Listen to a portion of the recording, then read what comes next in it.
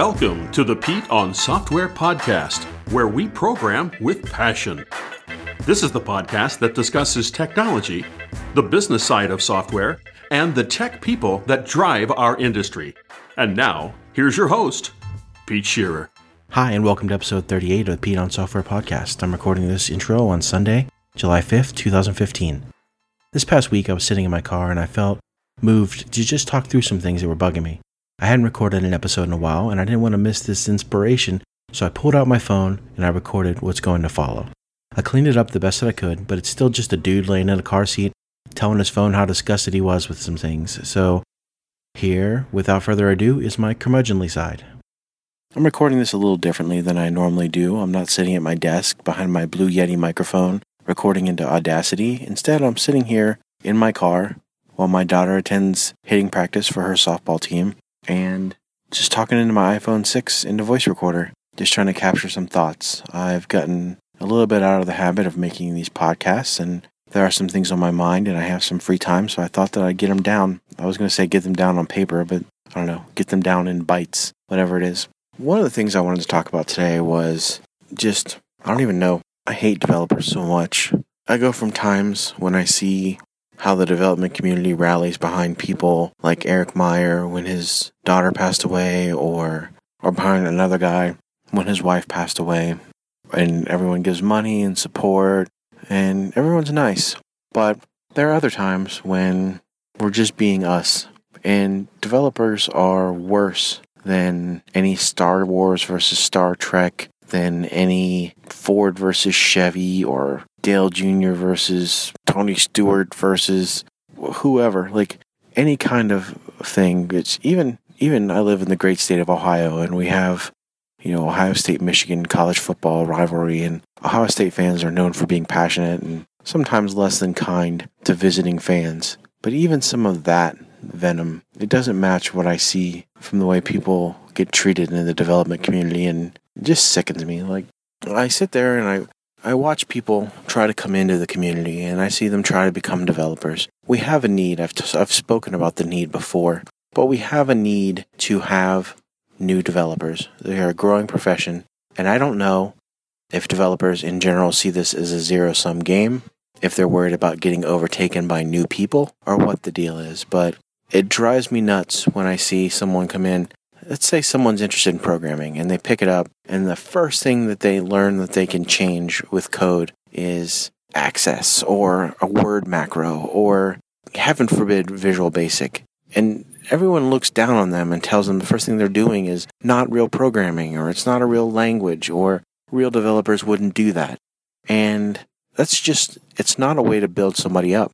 And even let's leave beginners, and you have people who are working in Java, and you come across someone who's working in .NET, and the two communities are diametrically opposed, and they're giving each other grief, and it's, the .NET developers couldn't possibly understand how to write enterprise software like Java developers, or, .NET developers are saying Java developers are years behind on technology, and they're writing overly complicated, bloated software. And then other people in other languages, Rubies and Nodes of the world, are talking about how both of those languages are spending too much time writing. There's too much ceremony in the languages, and they're not expressive enough, or they're not beautiful enough. And none of the cool kids are writing anything in Java anymore, or .NET anymore. All the best people have left .NET. And every person that decides to change their career track, and they're going from being a .NET dev or whatever, they've got to write a blog post about why they're leaving .NET, or why they're leaving Angular, or why they're leaving Node, or why Rails has jumped the shark, or whatever. It's, on one hand, on its surface, it can seem like a good idea. Like, hey, some people might be curious why Pete used to be a .NET developer and now he's only doing Android, or why he's pursuing jobs with writing bash scripts on Unix servers. Whatever. Maybe someone's actually curious as to what led me to do that, just from a curiosity killed the cat kind of perspective. But more often than not, they don't leave saying, .NET's great, I just saw a lot more jobs in Node, my brain clicks better with Node, just makes sense. No, they've got to just burn everything. They've got to torch everything when they leave. It's got to be, well, .NET's this, and it's bloated for that, and they really jumped the shark with this, and Visual Studio takes a ton of memory to use, and I'd rather write everything in Vim, and whatever.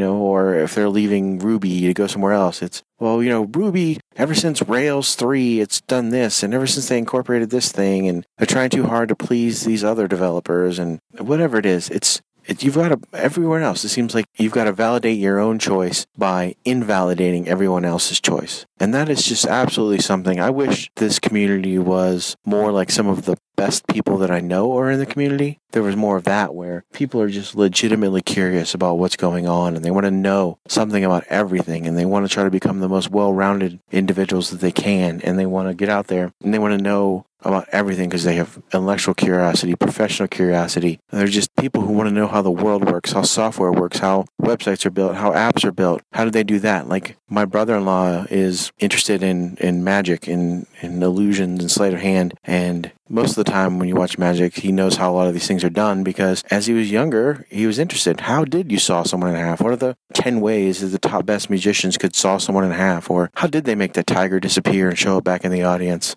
Same kind of thing here where, we see something and we go, how did they make that login box jiggle left and right as if to say, when you got a password wrong? How does that work? How do you make rounded corners? How did someone do that? And then you investigate and you find it out and your curiosity is rewarded with knowledge. And it seems like, I don't even know, I'm being too whiny here in this podcast, but I just want to see more of that instead of, here's this thing and here's why this is so much better than everything else. And if you choose this other opportunity, you're an idiot and you just, I don't know, you're not worthy of collecting a paycheck anymore or whatever it is that they're trying to say. And heaven forbid you're different. There's nerd culture and there's geek culture or whatever you want to say. And, a lot of us have things in common. We like science fiction or maybe we like certain things and we're supposed to hate the Big Bang Theory because they're making fun of us and it's not even funny because no one really thinks that's funny anyway. And Parks and Recreation had so much better nerd characters. Whatever it is, I don't even care. I mean, people are different. You're going to find people that have things in common with you.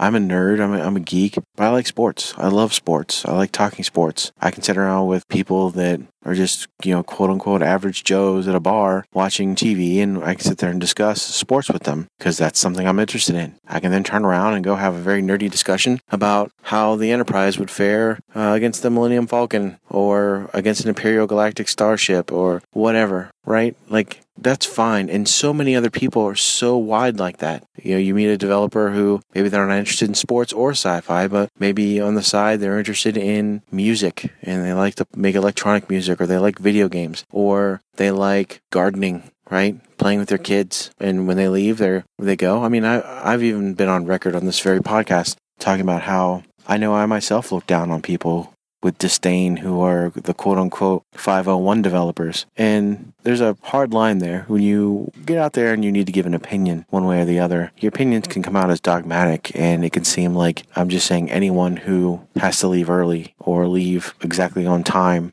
exactly every day, never will work over, never finish what they're doing. 5 o'clock comes, they drop their keys, they release the keyboard, and they're gone.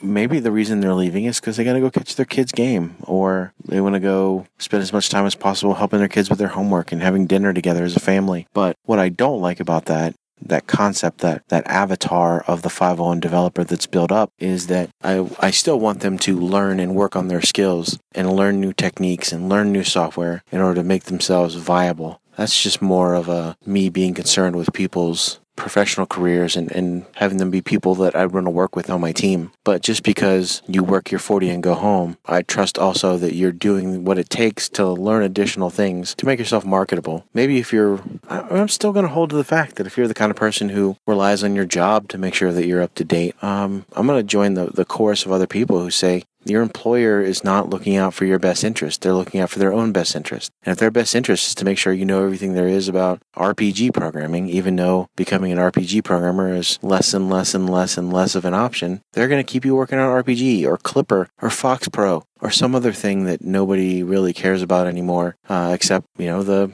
3 people in any given city that are working on it. But instead, it's on you to make sure that you have skills that would make you marketable from job to job to job. And one of those skills can be learning and soft skills and being someone people can talk to and someone who's not considered a douchebag or a dick because you just can't keep up with the conversation that's going on in the workplace with any given group of people. You can't fit in. And that whole concept of fitting in is something that people look down on and they say, well, I don't want to fit in. I'm a rebel. I'm a misfit. No one understands me. I'm not saying change who you are. I'm saying find common ground, find commonality. If anything that we're learning about some of the things that are going on in the United States, even right now, there are more things that any two given humans have in common than they have not in common. Learn interpersonal skills. Learn how to get with someone, figure out the commonality, and just work through it, talk through it. Show an actual curiosity in someone else's life. So that's it. I'm a little rambly here. These are just all the things that were kind of floating around in my head as I contemplated